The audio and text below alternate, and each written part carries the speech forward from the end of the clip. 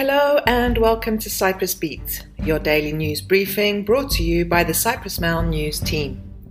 I'm Melissa Heckers with the latest news from the island. None of the above was the most popular option selected by voters in an opinion poll of voting intention for the next parliamentary elections conducted by Red Wolf PR company. 20% of respondents say they would not vote for any party at the next election, scheduled for May 2026, 1 point higher than both of Cyprus's big two parties, DC and Akel, who were tied on 19%.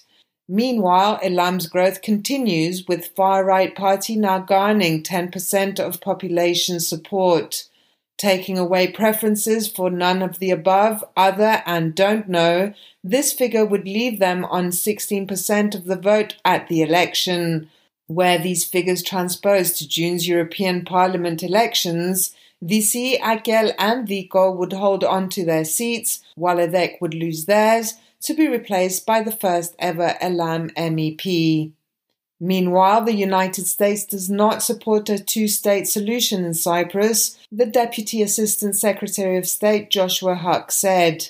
"We do not support a two-state solution in Cyprus 100%, Huck said during a press briefing with Greek reporters in Washington ahead of the Greece-US dialogue to be held later in the week. "We firmly support a bizonal, bicommunal federation with political equality for all Cypriots. Clearly, nothing has changed in our position," the US official said. Elsewhere, investigations continued on Wednesday following the busting of a Europe-wide sham wedding ring last week. The police, in coordination with Europol and the Portuguese and Latvian authorities, are trying to clear up a case which centered on Aradipu municipality in Cyprus. Earlier, 13 nationals from India, Pakistan and Bangladesh, arrested in Cyprus, appeared in Larnaca District Court, where their remand was renewed for a further 5 days.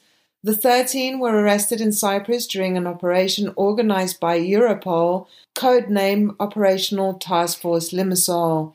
In the next few days, investigators from the Larnaca police are set to travel to Portugal to transfer the wife of the alleged mastermind behind the criminal operation based on an extradition order.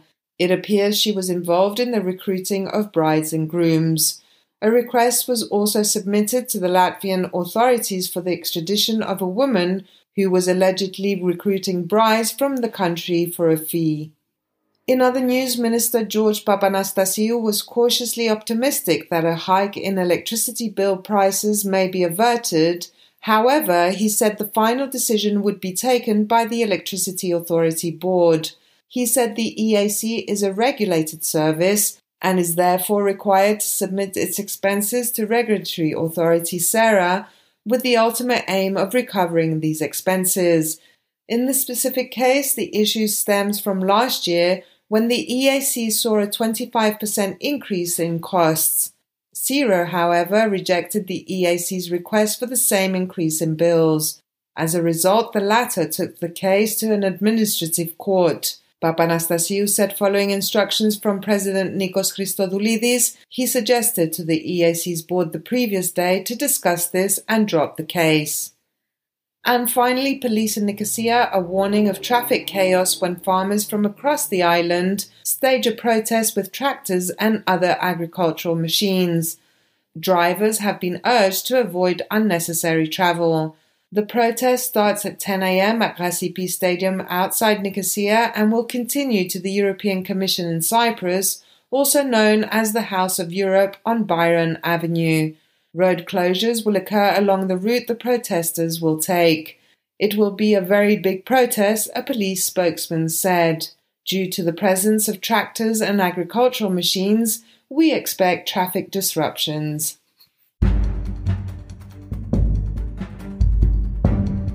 And that's all we have time for today. Thank you for listening.